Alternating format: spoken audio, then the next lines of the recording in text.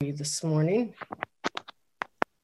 And I got a lot. Page 60, picking up after the ABCs.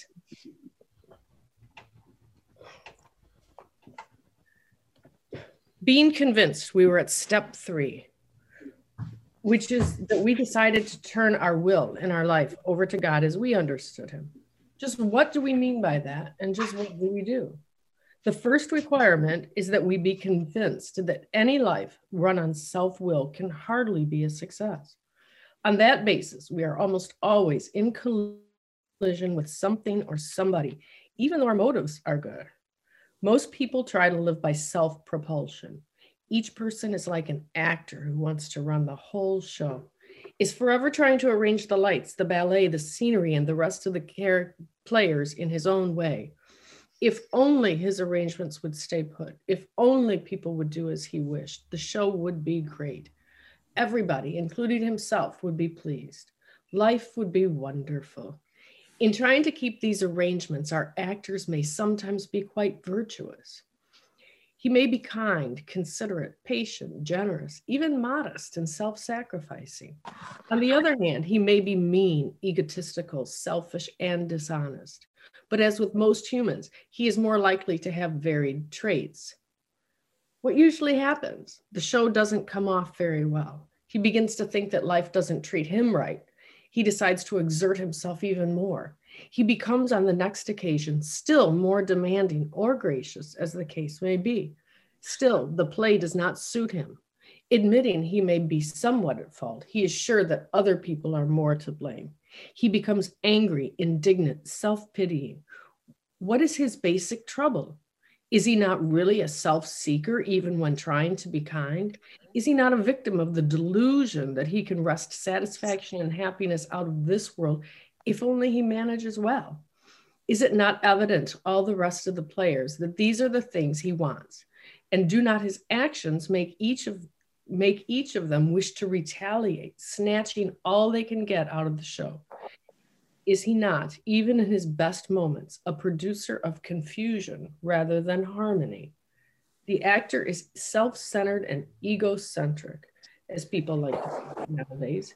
He's like a retired businessman who lolls in the Florida sunshine in the winter, complaining of the sad state of the nation. The minister who sighs over the sins of the 20th century.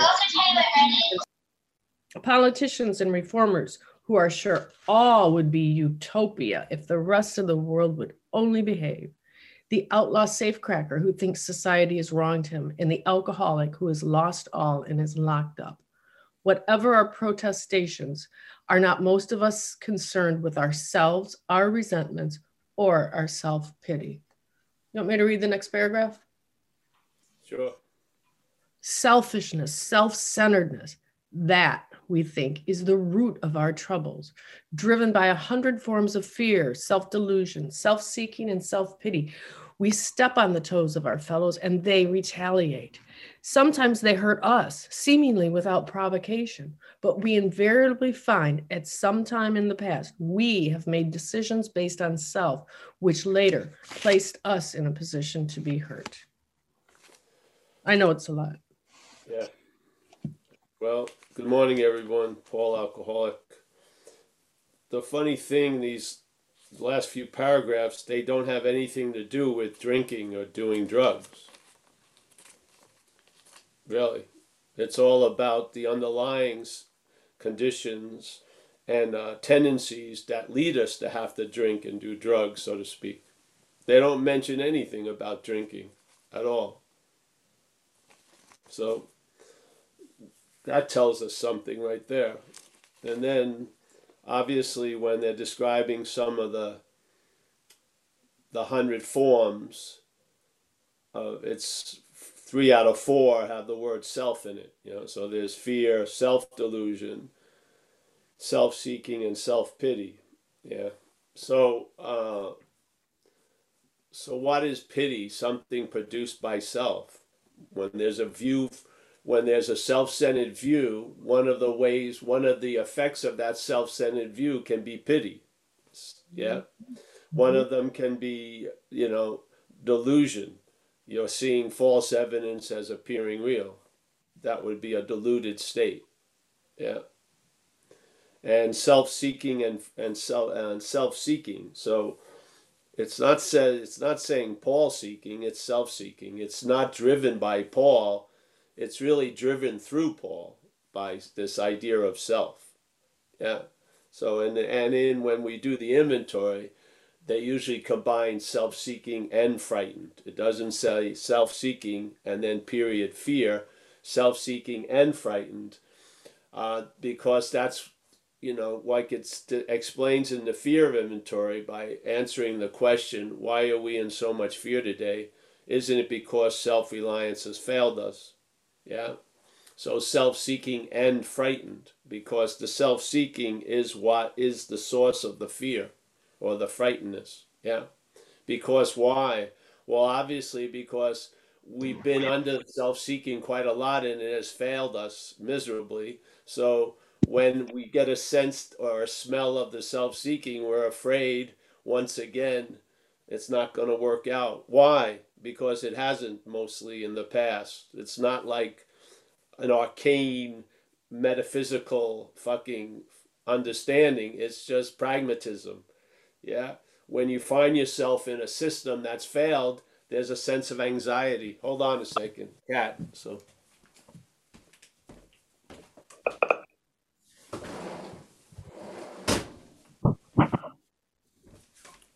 yeah. So why are you surprised? When you're relying on a failed system, what is going to be one of the constant conditions based on the reliance on the failed system? Anxious.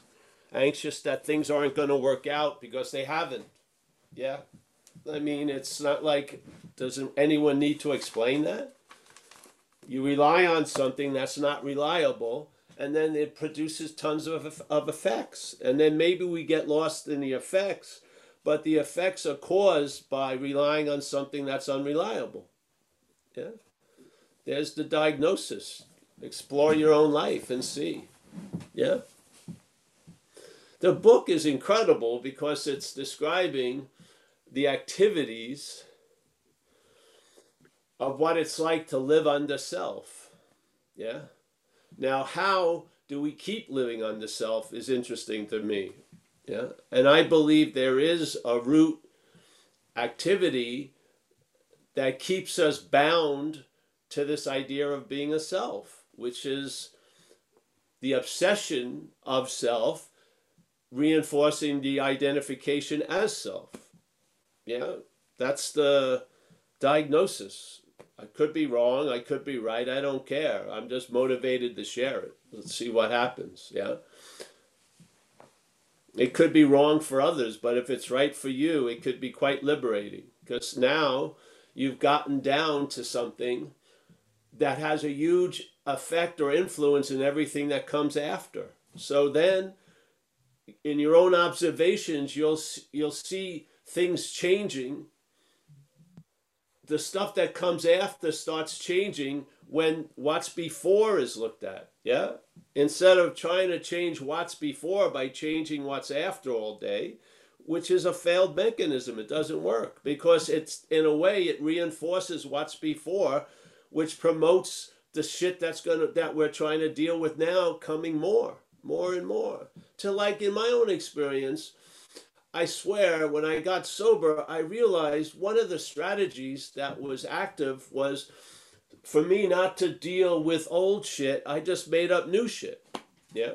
So I was constantly in conflict and drama today, so I couldn't even take a look about what was causing it or whatever, because I was so afraid of dealing with the old shit, I just made new shit to deal with or not to deal with. And then unfortunately, it just backs up in the system until there's a blast, something has to blow, and then the pressure breaks out. And then you're like, what the hell? Why? I don't understand, Yeah. But now you can, because you're getting an anatomical study of alcoholism and a diagnosis about what's the root of alcoholism. And we're going to know the self by its manifestations. So we do an inventory process. And what happens is stuff that wasn't noticed is now revealed, and what's revealed and when it's revealed, we bring the step 6 and 7. Yeah. And then we go about, my dog took a shit on a lot of neighbors' lawns. I got to go and make amends. But I'm not going to live in huge guilt and shame for 30 years because I didn't take the shit. It was my dog, let's say. So alcoholism used me for transportation. In this world of cars and drivers, I've got to be responsible. I am. It leads to realizing, hey, I'm not accountable for that. I'm not responsible for that shit. If you put some cocaine in me, I'm probably going to do what I used to do 33 years ago. Yeah. That I haven't done in 33 years. I mean, obviously. Yeah. So there's something in me that now, right, let's say is sort of in a forced sleep that if it wakes up is going to produce the same effects it did 33 years ago. Do I call them mine? I don't see that to be true. And I'm always interested in like why in our community, one of the biggest when people turn away from the program is usually around step 4 and step 9. Why is it step 4? Because the parasite that's living in us doesn't want to come under review. And it knows it will. If you look at your role in things, you're going to see its role in things. You are. If you keep looking at other people's role in things, you're not. Yeah, you'll take an inventory on someone else in 5 minutes. You're going through months of excruciating fucking drama to put pen to paper. Yeah, why is that? Yeah, because something has an investment in you not being looked at. Yeah, because you will see self in what you call your behavior. You will. You'll see the commonality of how self has defeated us. Because it only has a certain finite traits and it manifests in certain ways that are recognizable by the host. If the host has the right knowledge and it's convinced of certain things, it's at a point where it has the eyes to see and the ears to hear. It may need a little bit of a clue, so here you go. There's the clue. Yeah.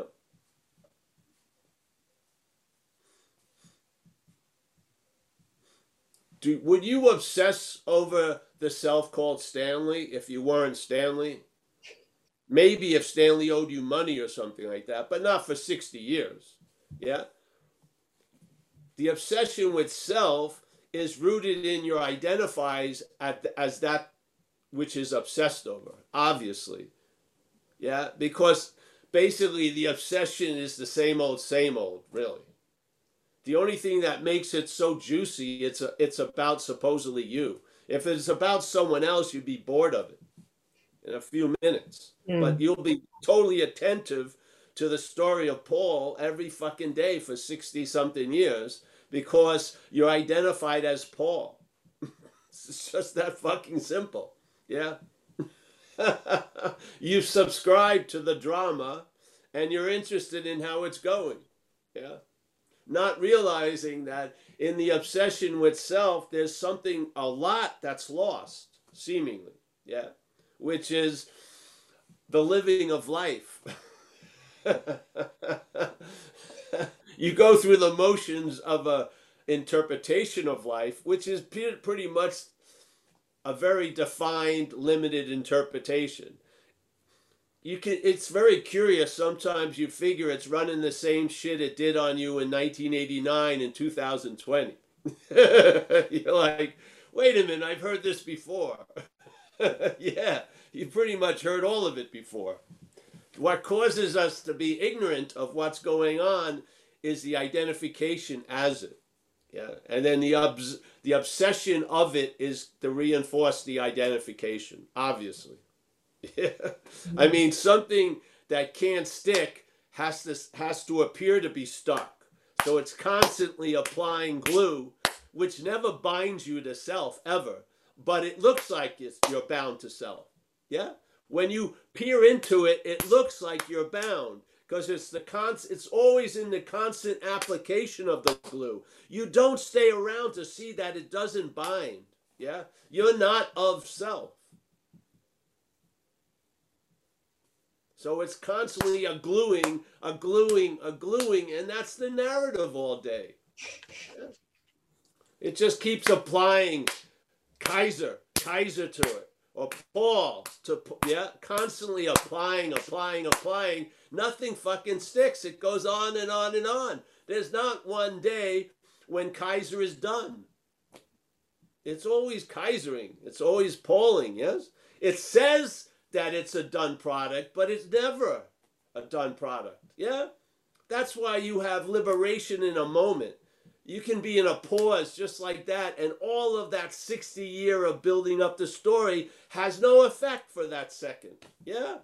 What is that but a demonstration of how unreal it is?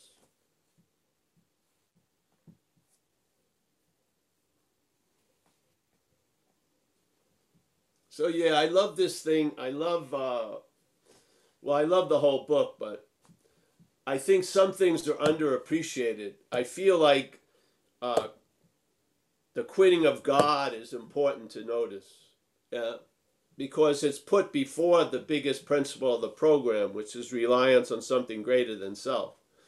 So it obviously it's an activity of self that may alter or mutate the principle of relying on something greater than self.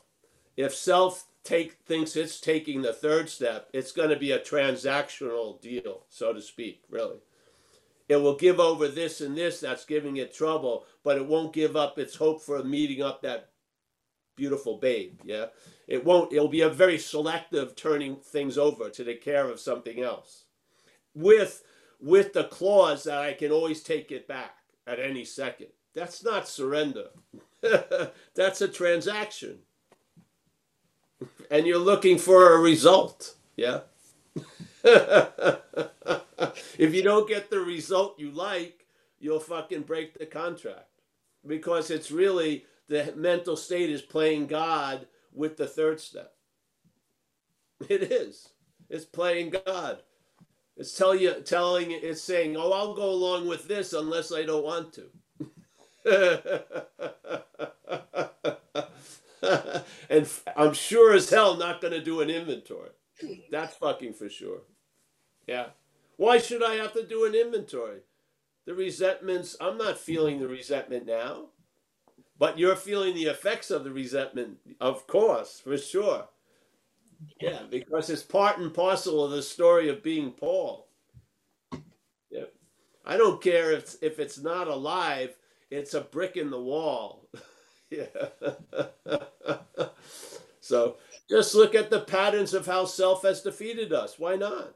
Doesn't take long. Share it with somebody else, and then you'll have the eyes to see shit before they take form. And you can do steps 6 and 7 on it. Yeah? So you take the raw goo before it's made into something, and let the higher power make it into something. Yeah? If you do 6 and 7 5 weeks later, it's like an autopsy.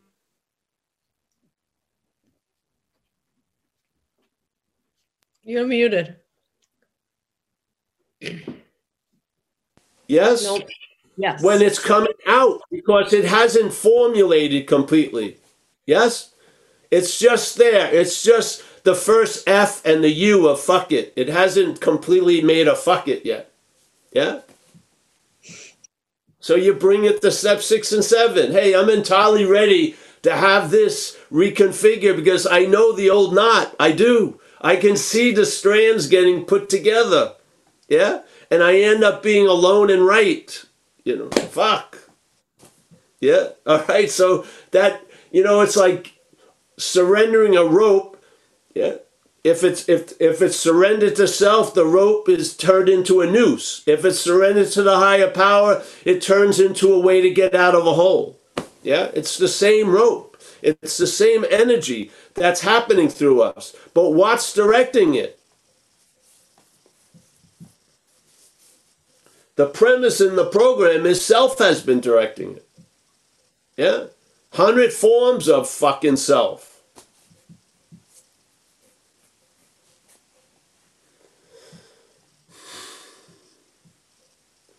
I think in a way we're super lucky because self, without the amplification of addiction and alcoholism, can go pretty much unnoticed for 80 years.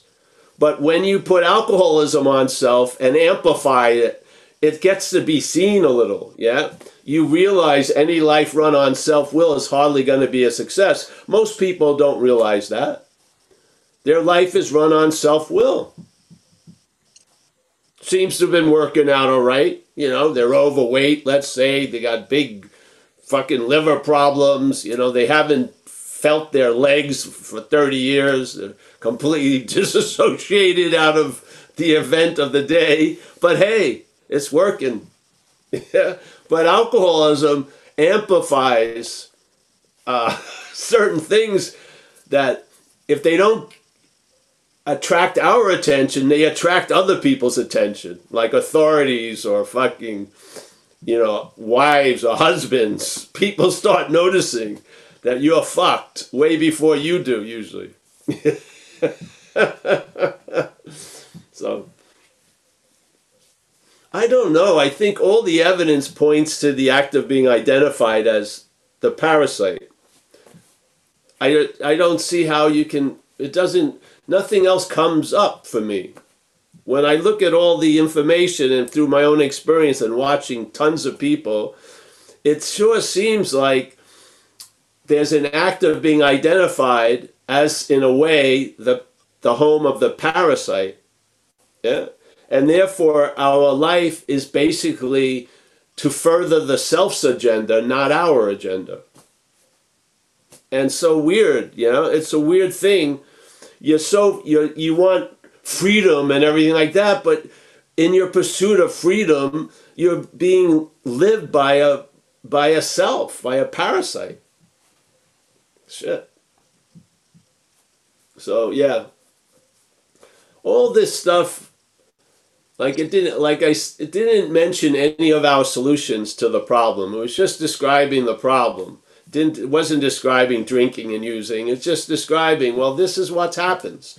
When you're seemingly virtuous and kind, that can also be self-will. What? Oh yeah, I only thought self is when I'm an asshole and I'm fucking everyone off. No, I'm a smooth little mover and I'm trying to get my agenda made. Yeah, that sounds great, but maybe your agenda ain't your agenda. Maybe your agenda would be more aligned with the hope we have of the higher powers plan for us, which is happiness, joy, and freedom.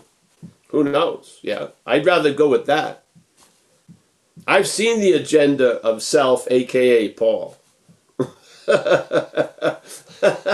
You can try to rewrite it as much as you want. I'd rather just get a new attitude and a new outlook and a new happiness and a new freedom, not a fucking retreaded old way, yeah? So I believe you've got to get to the root of the problem, or you'll be practicing the solution from the problem. Really. So, and I'm just saying, it's just an imitation. Yeah. I don't care if I'm right or wrong, just find out yourself. Yeah. You know, you can hear this and then try to get out of self 800 ways, and it will prove successful because you'll fail. Yeah, you will. And you'll be really fucking crazy because you spent a lot of money doing this and that and this and that, and you're more anxious than ever. What does that tell you? Self can't get out of self.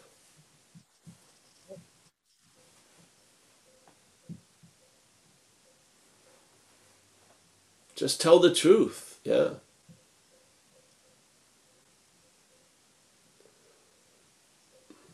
If I believed I was in, I would still try to get out, yeah. I just don't believe I'm in it, so I don't try to get out, truly. If I felt I was in self, I would want to get out, obviously. It's uncomfortable there. Yeah? I can't even seem to be in this moment because I'm occupied by frenzy concerning yesterday and tomorrow. Yeah, of course I would try something. But the point is, what I found from my own experience, wanting to get out doesn't work. It reinforces the reality of being in, and that's not true. So my out is before I was in. And that out doesn't provoke much effort and action. It doesn't. It's just, you're out. Yeah. You're not living in the fear of going back in. You're really not. Yeah.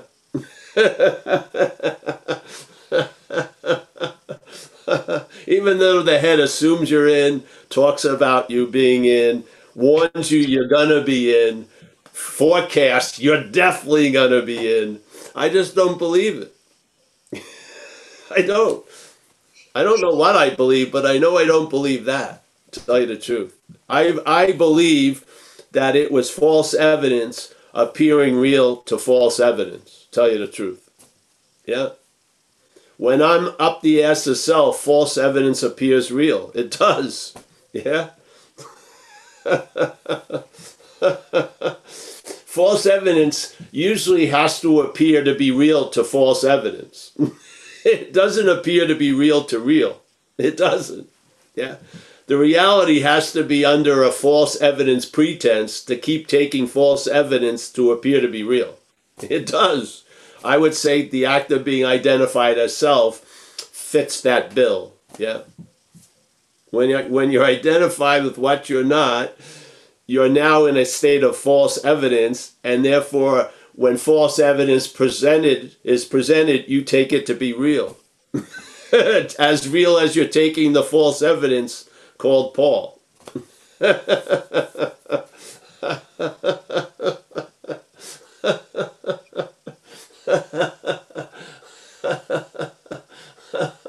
You want to learn how to discriminate between true and false out here, you're not even doing it in here.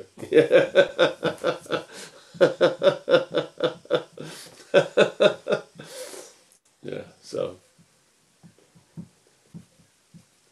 Well, let's open up whatever. All right, we got Gary has his hand up to ask a question. Hi, Paul. I'm a little afraid to ask this question, but maybe there's a Zen bitch slap in my future. Can you hear me? Yes, yeah. Okay. So, so in my meeting, there's a preamble. This is a sex addiction meeting, but I think that maybe it can relate to any addiction. It says sex addiction is a disease affecting the mind, body, and spirit. It's progressive with the behavior and its consequences usually becoming more severe over time. So I was just thinking about that. I actually have another question that I could throw in that's more philosophical, but this is more like, you know, on the ground. It seems like that's not fair. Most other diseases, you get better over time. This one says that it's progressive and the behavior and its consequences usually become more severe. And so I just wanted to complain.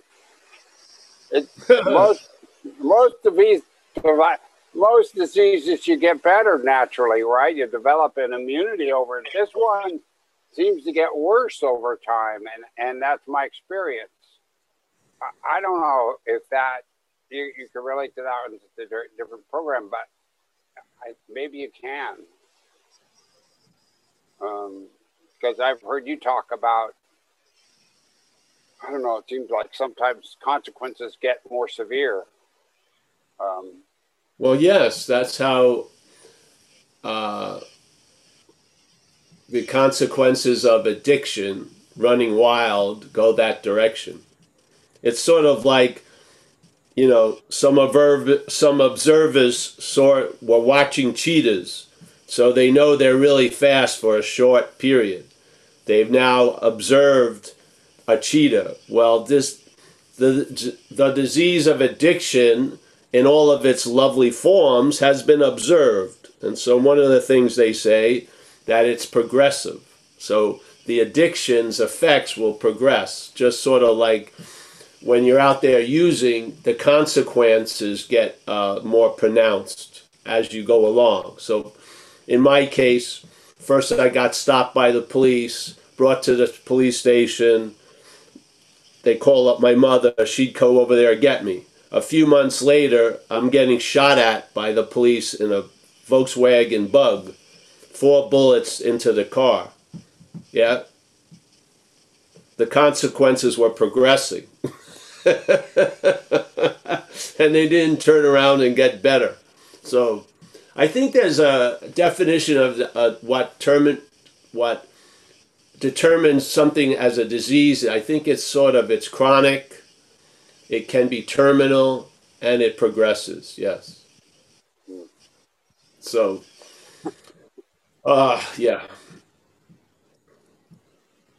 I don't see, I find, let's say, sex addiction, overeating, they all take off from the same airport, which is selfing, yes?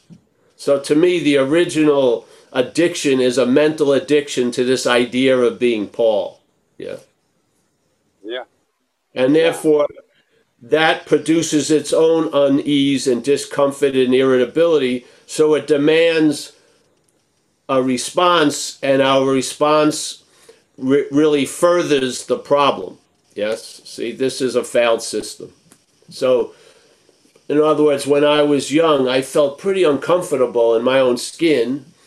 And then, so really, I would say my first solution to alcoholism was alcohol. You know, when I drank, I got a little relief from that seemingly constant irritability, restlessness, and discontent. So, but unbeknownst to me, it was actually furthering and actually reinforcing the underlying disease, which is the mental disease of addiction to self. I had no idea what was going on. And it got to a point where I was willing to pay any consequence tomorrow not to feel uncomfortable now. I mean, literally. So, and so I would say that's progressing. I also believe recovery, when we're talking about recovery, is progressing also. Yeah. Yeah. It also progresses. Yeah. But see, like its progression opens up and gets wider. The progression of addiction and disease closes down and gets narrower. Yeah. There are two movements that are part of the progressing are completely different. Yeah. One contracts, goes into a tunnel, isolation. The other opens up, gets much more panoramic. Yeah. Does it go on at the same time? No. I'm talking about no. There's a certain muting of the disease, and then that allows the progression of the recovery. You're not going to have them at the same time. You may be in two different specimens, but not in the same person. No. Yeah. Well, it just seems like that some days. You know, some days are diamonds, some days are cold. It seems like some days, are bright and clear, and other days I woke up, I'm in the muck. I been slogging along with the same. Yeah, but you can see the changing of the guard, so to speak, because one is getting more length in your life and more volume, and the other one is getting shortened and it's weaker. Yeah. So. Yes. Yes. See, when part of traveling lighter isn't that everything gets great. It's that your how long the upset continues and the ferocity of it gets severely downplayed. Yeah, So maybe before you'd be fucked and go off on a 10-month tangent, now you're upset for like 15 minutes. I recognize that. Yeah. Yeah. So basically, there could be two movements. Let's say the addiction to selfing could be decreasing, and the other thing could be increasing. And sometimes you're seeing both movements in one moment. Yes. Mm-hmm. You're seeing the dying of one thing and the living of another. Yeah. And the dying of that one thing could seem to burn brighter in a moment, even Well, though because it has the megaphone, and it keeps saying it's you. Yeah. Yeah. See, that's what it. See, if the interest and attention is addicted to that, that's what's going to be pronounced all day. We share it with, a miracle happens, you forget it in a half an hour, but you're holding on to a resentment for 40 years. That's when the interest and attention isn't being put to noticing the recovery. It's being put to keep going back to the problem. Yes? Yeah. Why is that? Because there's an identification of that which is waning. So it's sucking attention and interest that way. That's why the key is to recognize you're not that, because then there's a loss of interest in that. There's a loss of interest in that while it's waning. Yeah? Or when it's shouting. You just don't take its side anymore. That's the difference.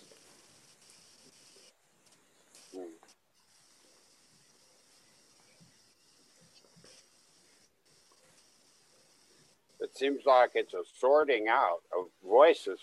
Sometimes,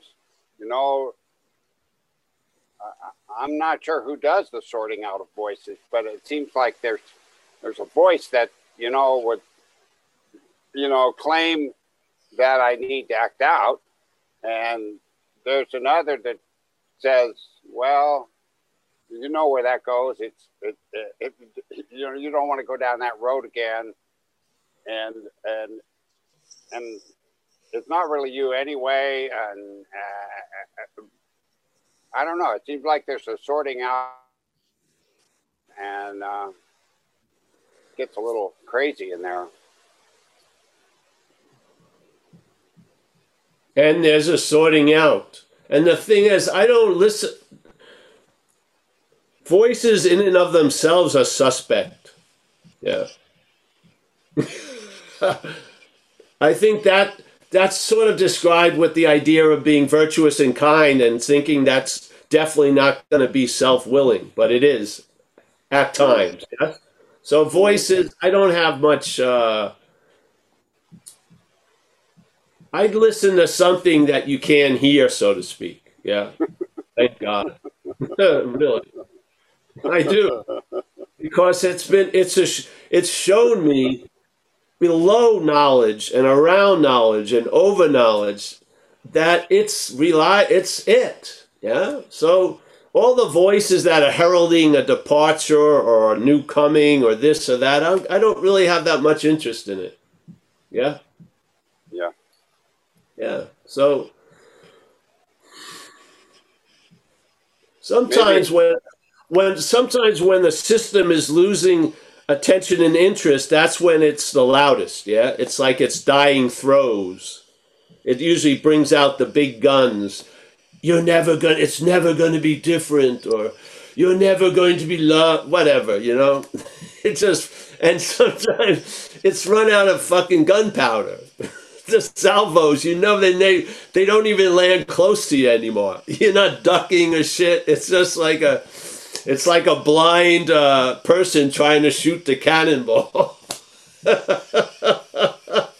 You're on new footing, yeah, and it's sound and reliable, yeah.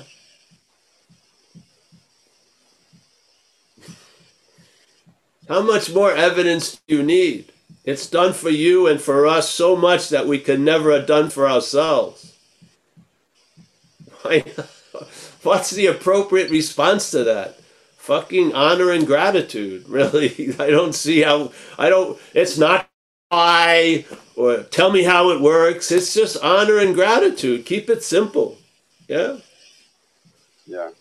People call it keep it simple. Maybe at a point where it's not really that great to keep it simple. But when the solution's working, keep it simple. Let it work. Yeah. Why do you need to know why or whatever? Just fucking. Yeah. See, when you're in the water surfing, there's a lot of time when you're not on the wave. Yeah, you're in the water, and then you can feel the wave coming. Yeah. Yeah. Yeah. Now, as soon as you feel the wave coming, it changes from being in the water. Yeah. You ride the wave. Yeah. Why? We're on a wave constantly. Just ride it. Yeah. Get off the board when something, not a voice, but when something tells you to get off the board.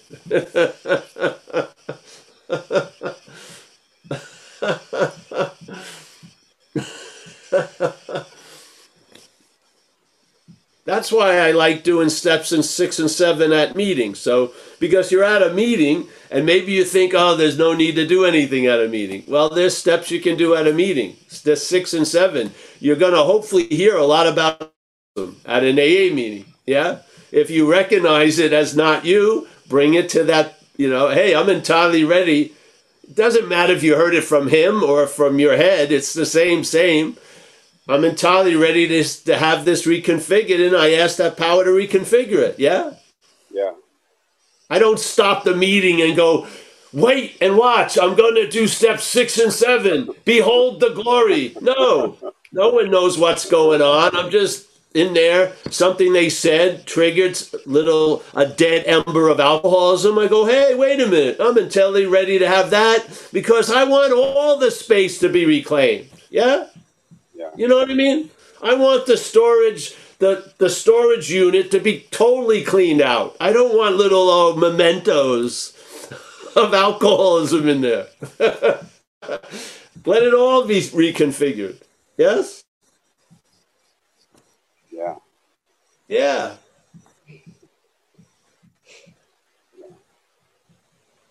See, there's only the seeing, and you're seeing two aspects, yeah?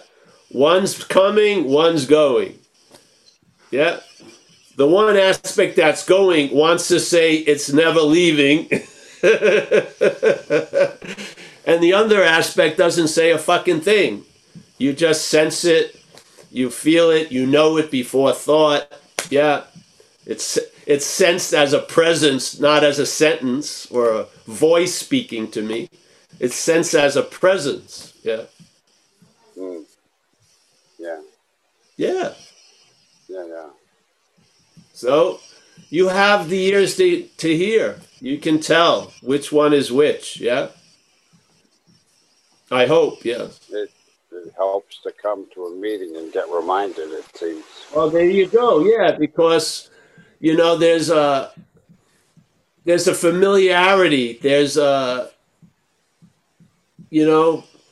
when it goes by, you want to look back and watch it go.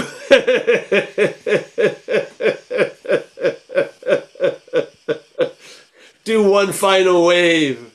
And then as soon as you wave, it's right on you. Yeah, exactly. You now have to buy a second ticket. You got to take all of its fucking luggage. And there you go. Yeah, just let it walk away. Don't look back. Don't look back.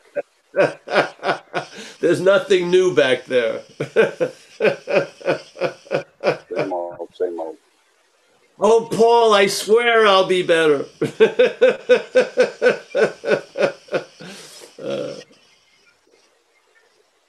A parasite is a parasite is a parasite. It's a parasite. No point where it becomes a service animal or a friend or like this. You might as well look at it in that way. Make it stark so that you can recognize it. Maybe it'll become friendly or subservient or, yeah, maybe. Who knows? I feel, and then it becomes more a center of comedy than, fucking a prediction of the future, which I like. But we want to paint a stark picture so you can start recognizing something that you've been calling you all your life as something other.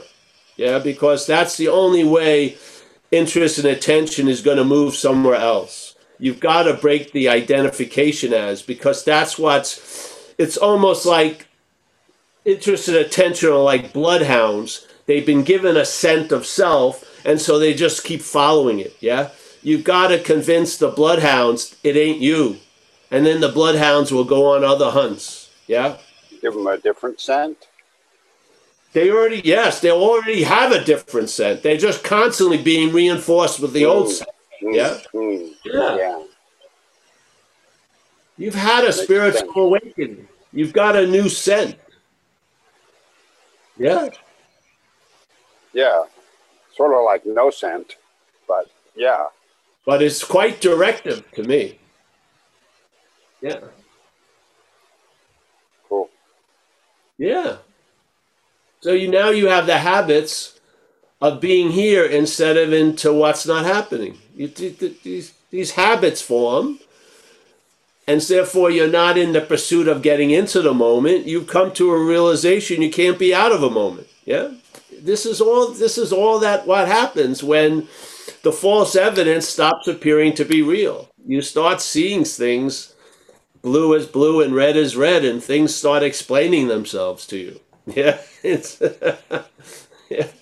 yeah, and it builds into a momentum, and then there's radical changes let's say on the level of attitude and outlet. Look, you'll actually be looking from a new attitude and a new outlook. That's awesome, incredible, and a new freedom and a new happiness. I just love the words they use, the new. Yeah. Because the head wants you to rehash and rehab the old freedom and the old happiness. And it wants to keep having the same old attitude and the old outlook, just put on some different glasses occasionally. But no, this is a sweeping change of the whole basis of what we call our experience. Yeah, which is awesome. Yeah. All right, Gar. Go back to the corner. All right. Nora's going to come in, Paul, with her question. All right. Hello? Yeah, I'm trying to stop the video or start the video. Okay. Okay. It won't come, the video. So anyway, I just wanted to say, Paul, I'm so grateful for what you said about, here we are, about, in our addiction, like I was a heroin addict, and I went to hit rock bottom pretty quickly, it was hell. Coming back was hell, but I had a spiritual awakening, and I just felt so fucking grateful listening to you, because it just highlighted,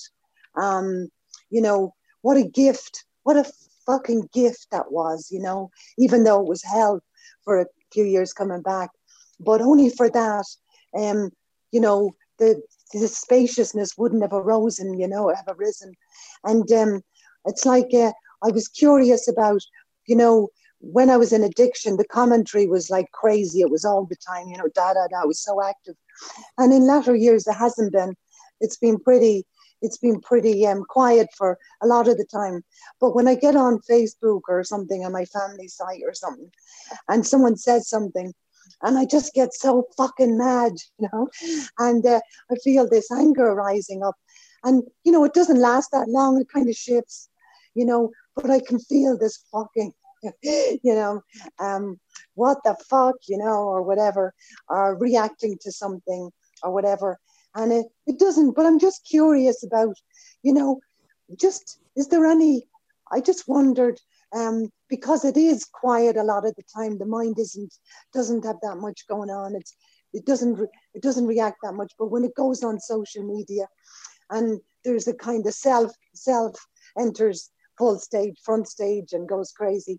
So I was just curious about, have you any kind of tips on something, I don't know, something that kind of before that reaction starts or whatever, you know. Yeah, don't go on media. Don't go on Facebook. Right. It's sort of like the statement of practice these principles in all your affairs. And if you can't, limit your affairs. So limit your Facebook. Right. Right. It's not, you don't need a metaphysical answer. Just don't go to the platform that triggers it. Right. And if you have anger come up, why not bring it to 6 and 7? You see, for me, we're like an incredible natural resource. Yeah. And we're going to be mined. Something's going to come in and use our resources to make shit. Yeah. Right. Yeah. Now, we've had self be the director of the mining, and we've seen what it brings up and what it calls gold and what it thinks is valuable. And we also have had an example of being the exact same natural resources, but the resources being used completely differently by the direction of the higher power. Yes? Right. Yes. This is, just offer up your resources to that power and let it reconfigure it the way it wants. And you and I and others will be better for it. Right. Yeah. We make shit up, don't you see? We're dreaming. And many of us are making a lot of shit out of nothing.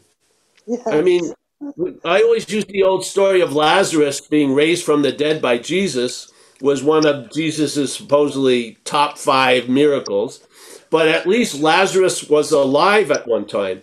We're making shit out of nothing all day. You know, that's an incredible, powerful resource, isn't it? And it's not in our hands. It's been in self's hands. And look at what it's done. It's moved us out of living and parked us in an interpretation of life from a self-centered, myopic view. And seemingly not having any way out, we try to get out by any way possible because we're identified as the system.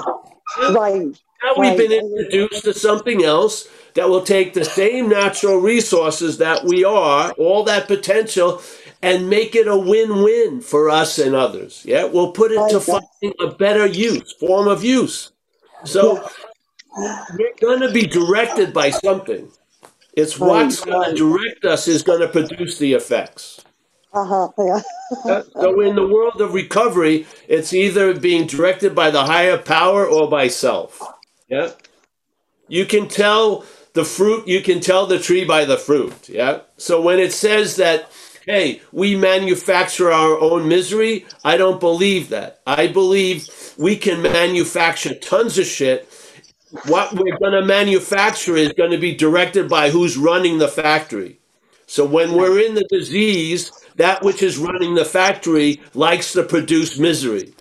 Yeah? The higher power likes to produce compassion. Yeah. Yeah? Which one would you like to be employed by? Exactly. Yeah.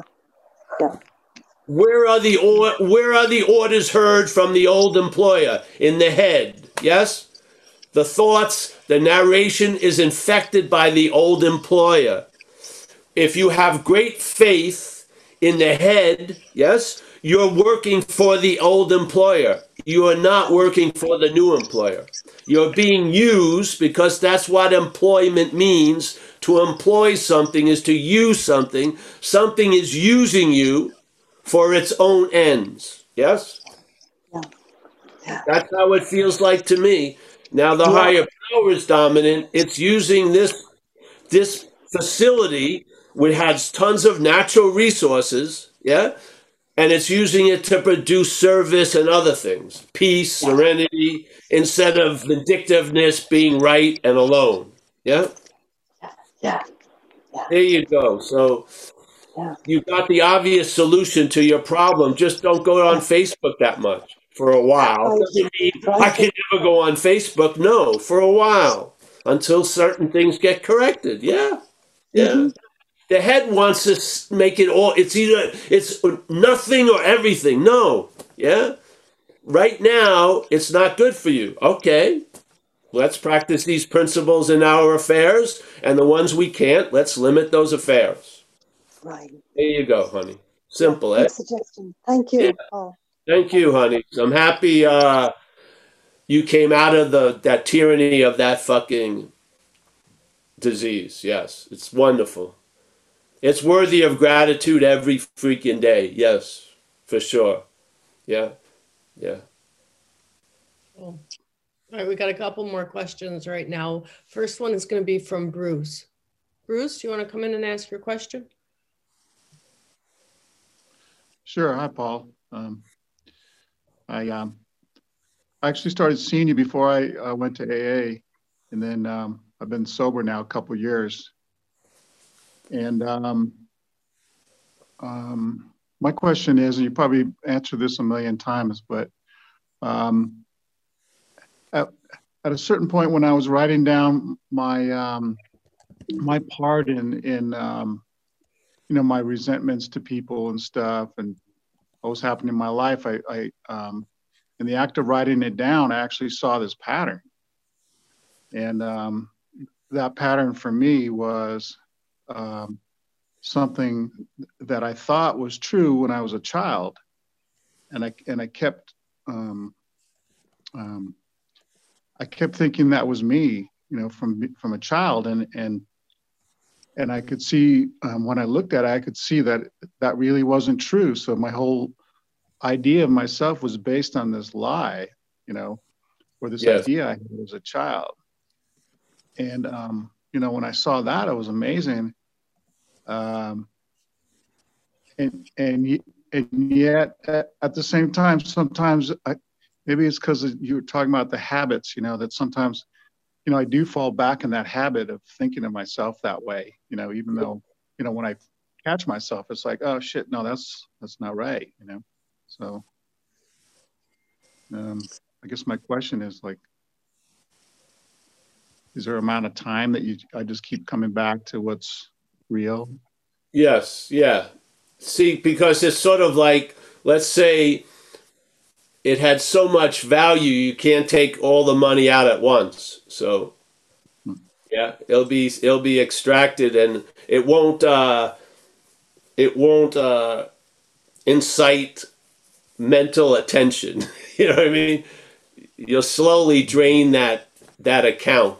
You won't, but the higher power is moving the money, so to speak, the money of interest and attention. Yes?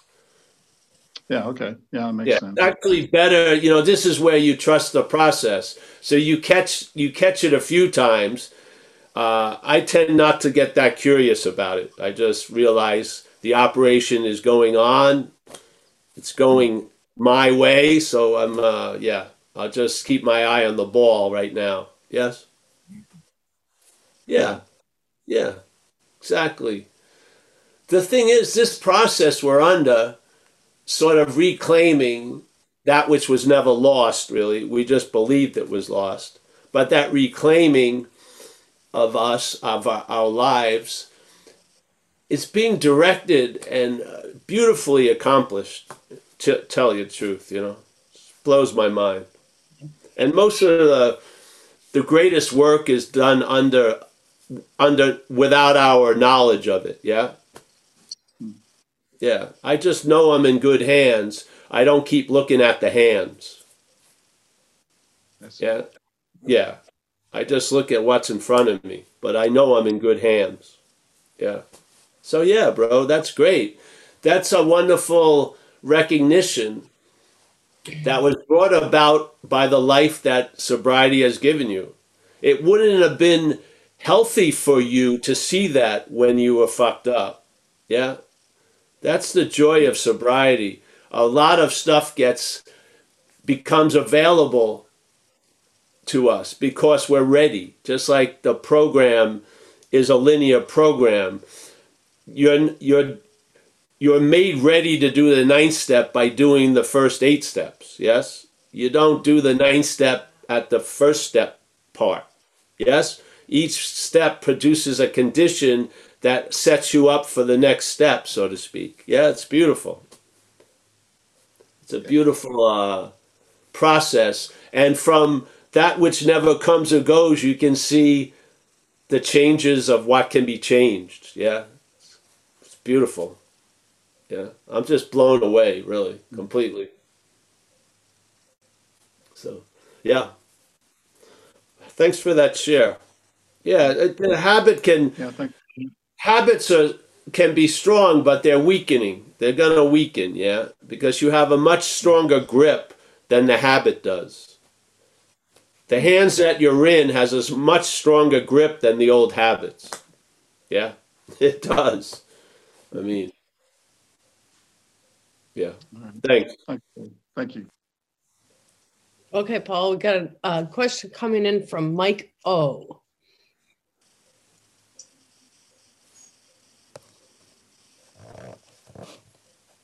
Can you unmute yourself, Mike?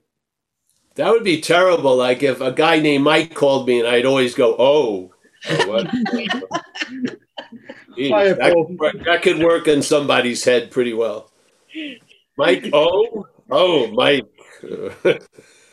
All right, Mike. Good to see you, Paul. Good to see you. Thanks ever so much for your talks. I've been making some notes, but I'm a little bit confused or need some more elaboration.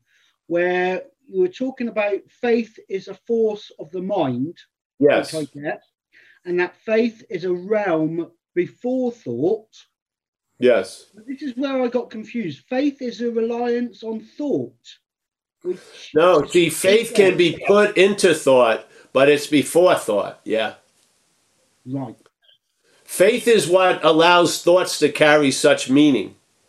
The thoughts themselves don't, but the my thought, the my is the aspect of faith. Yeah. The faith is being transferred into the thoughts by calling them yours. Now they can ruin your day. Yeah. Right. Yeah. That's not the power of the thought. It's the power of the faith in thought. Right. A thought doesn't ruin your day. It's usually your thought that ruins your day. Yes? Yes. That's the movement of faith. Is the faith that these thoughts are about me. Yeah? That's what gives them so much meaning. So yeah, what I say is this. Faith is this force, but here it's going to manifest. It's going to manifest here in what it's put into. So if the faith is put into the thought system, it produces anxiety. That's what it does. Yeah. That's supposed to faith being in God. Yeah. If the faith is put somewhere else, it produces an ease and comfort right now. It's the same energy. It matters what it's put into. The self would like to direct faith to the system that supports its idea. Yeah? So the self has really no ground unless there's faith in thought, because the self comes about by being thought about. Yeah? Yeah. It's assumed. It's all selfing, really. There is no self, but the sense of being a self is produced by faith in thoughts and reinforced. Yes, yes. You're thought about. That's what happens. Yeah. Cool. Thanks. Thanks very much, Paul. It's a hard thing, but I have a large amount of faith in the force of faith. I do. I believe I believe Bill W. was sniffing around it on page 53 in We Agnostics, which I want to just say. The last part of it, it's pretty profound, where he says, without knowing it, had we not been brought to where we stood by a certain kind of faith. Yeah, faith in the fucking thought system. Yeah. It was telling me what my feelings meant. I got to get out of here. They're going to fuck with me or whatever, yeah? That was faith, yeah? For did we not believe in our own reasoning? Well, here's another way of saying having faith in thought, yes? Yes? Yes. Did we not have confidence in our ability to think? Another way of saying faith in thought. Yet we had been faithful abjectly is a pretty incredible word. Abjectly faithful in the God of reason. What is that but how we think things are going on, yes? Through thought, through conceptualization. Yes? That's what he's talking about. So in one way or another, we discovered that faith had been, and I would also put in, and is involved all the time. It's not that it has been and now it isn't. It has been and is involved all the time. That's an incredible force that most of us have no fucking idea about. We're talking about a faith and shit like that. And then some people will say, I don't have any faith. They don't believe there's faith in that. There's faith that they don't have faith. There's nothing, everything that comes after has faith before it. Yeah. And it wields a huge juice. So whatever it's put in, and if there's something that's directing the faith, let's say self-centeredness, you're going to see the tree by its fruits. Yeah? Look at people's fear inventories. And it's not even fear, it's anxiety. Mental anxiety generated and reinforced by the thought system. That's faith in action right there. Like Bill W. says, faith without works is nothing. Exactly. Faith in thoughts, yeah, is doing a whole lot of fucking work. It is. Faith in thoughts is a lot of work. You're trying to make shit out of nothing all day. That's a lot of work. Yeah? You're trying to override your condition now to thinking you're going to be fucked next week. That's a lot of work. That's a lot of work to override seeing, hearing, feeling, tasting, touching right now to make you believe next week is more influential than the seeing, hearing, feeling, tasting, touching is now. That's faith in work, yeah? That's faith put to work. By what? By the self-centered system. That faith can be directed by something other than self. Hallelujah. To me, the whole process of recovery is just that. We leave the situation of trusting the finite self, and we start experiencing and reflecting and observing the effects of trusting what's infinite. That's it. That's the whole program. Yeah? That's the better way. So first you got to see, what the hell am I trusting? You think it's you. It ain't. You have faith in something that's not you. What? Yeah. And you can't move that faith because you'll try to move it as something that's not you, which will be more faith in that which is not you. So self can't get out of self. Self can't deliver the faith to the infinite. It would be faith in the finite, believing it can deliver the faith to the infinite. Yeah? You can't get out of self as self. Caputo, done, finito. Yeah. But there's a new way. No, it doesn't fucking matter. It's going to fail just like all the old ways. Self can't get out of self. You have faith that that's not true. There's faith that self can get out of self. That's why we go back to drinking. That's why, because we have faith. It's going to work this time. I'm not going to get arrested. Yeah, I'm just going to have a snort. I'll never shoot coke again. This is all based on misdirected faith, yes? How does false evidence appear real? Through faith. Faith in the false evidence. Why do you think, I'm not going to get into Jesus much, but as Jesus, from the reading the Gospels, he put a lot of attention on faith. He would say it's done according to your belief, as you think, so it is. So like that. He was talking about we're an incredible natural resource, and shit can be made through us all fucking day. It can be misery, it can be fucking ease and comfort, it can be being right. It can be, or being okay. It can be a lot of different ways, but it's really going to be directed by what's running the show. Yeah? And in our world, in recovery, there seems to be two options, self or the higher power.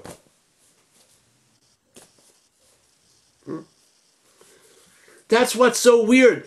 When you're out there being driven by self, even your own assessment was, you're not doing fucking anything good. You're worthless.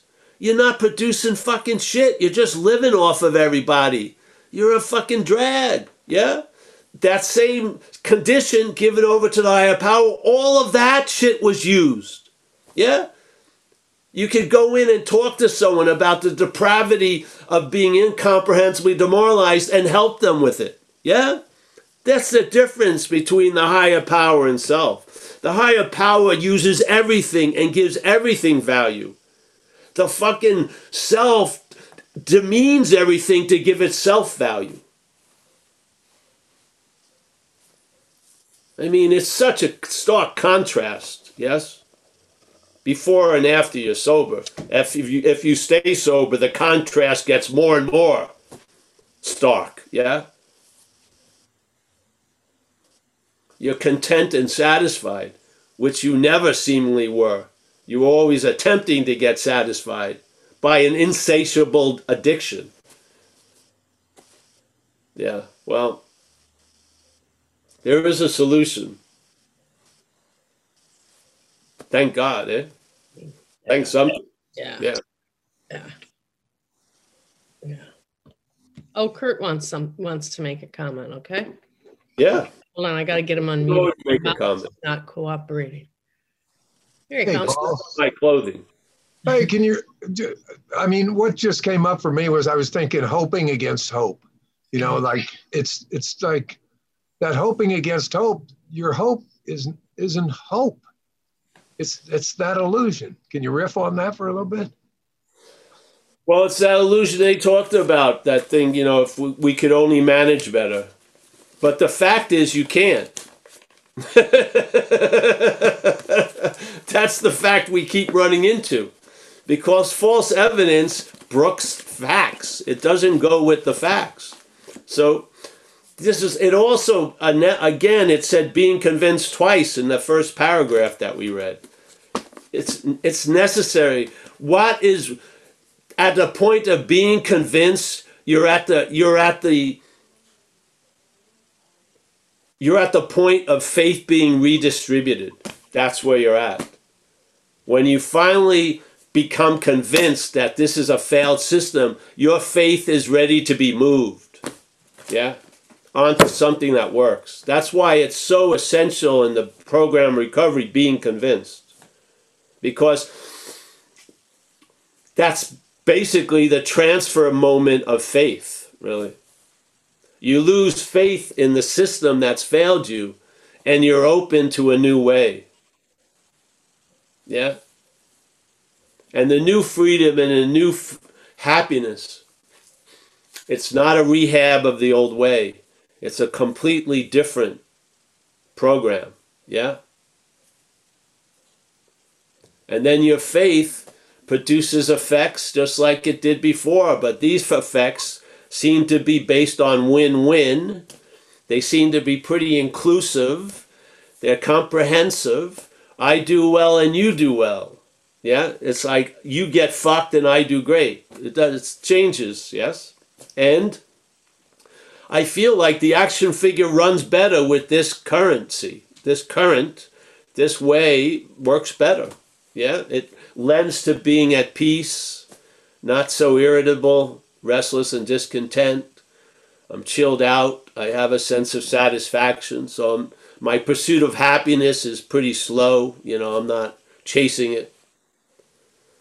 And yeah, I can tell the tree by its fruits. I mean, what is it going to take? 800 coconuts hitting on your head to finally get it? You know, you've left the mental desert and you're in the heart's tropics, so to speak. Fruits abound.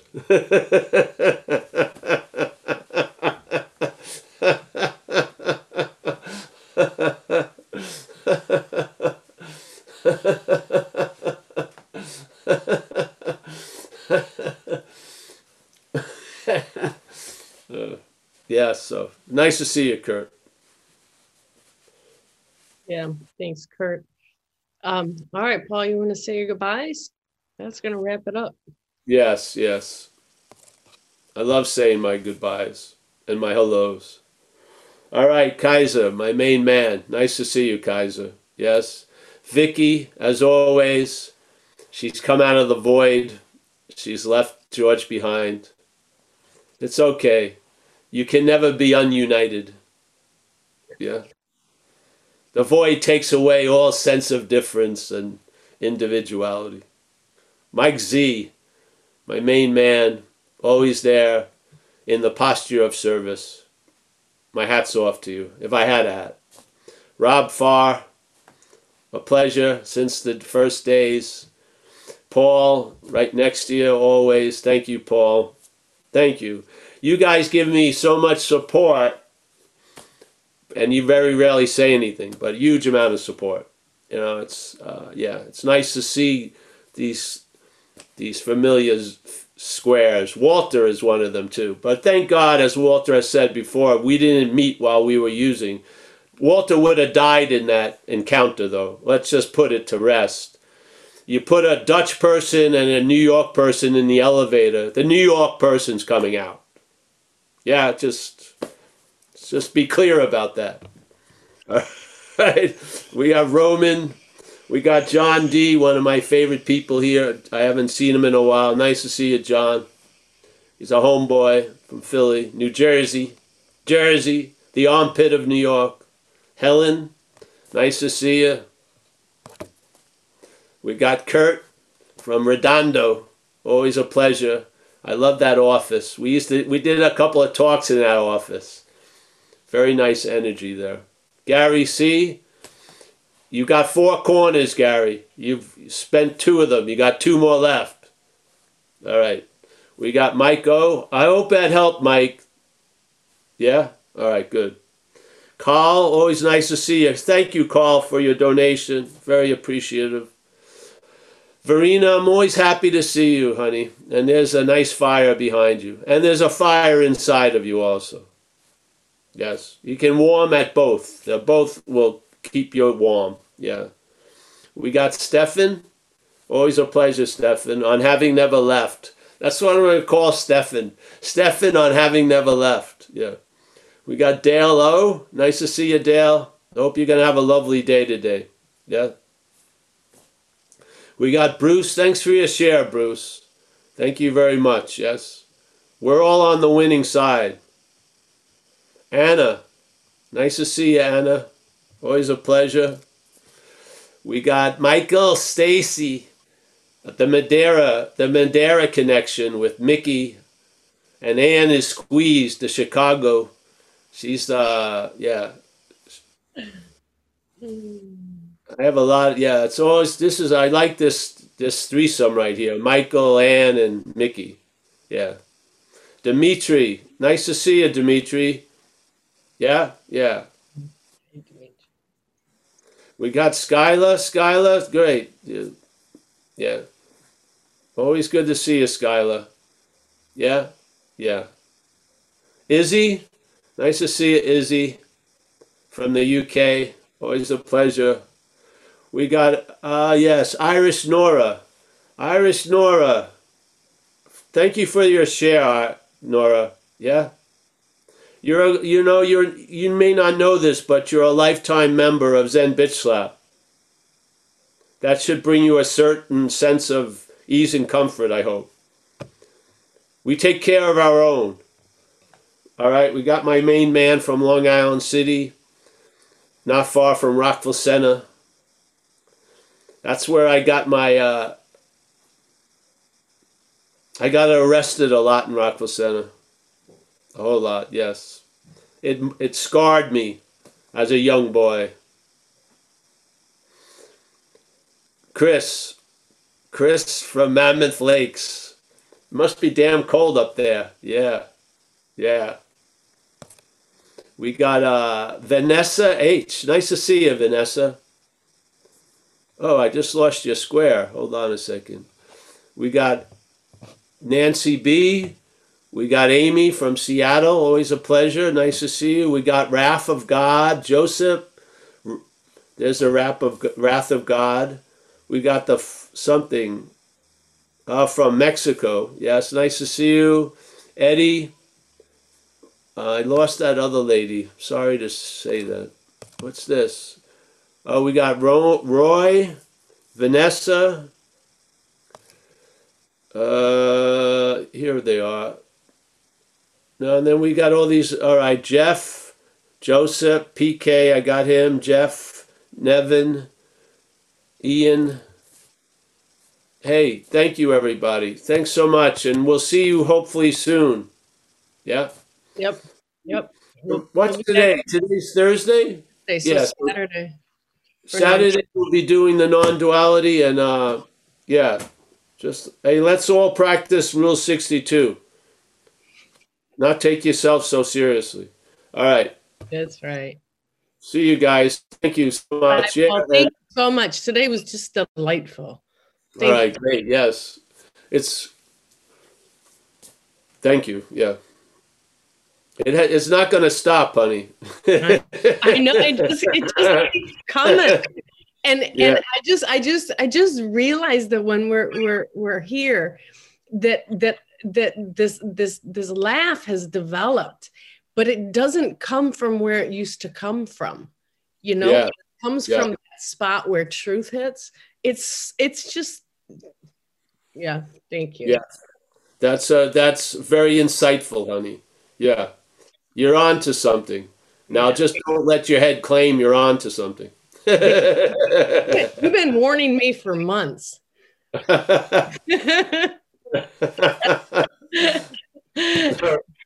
right. I'll see you guys later. Bye. Bye-bye. Stop recording, Mike C.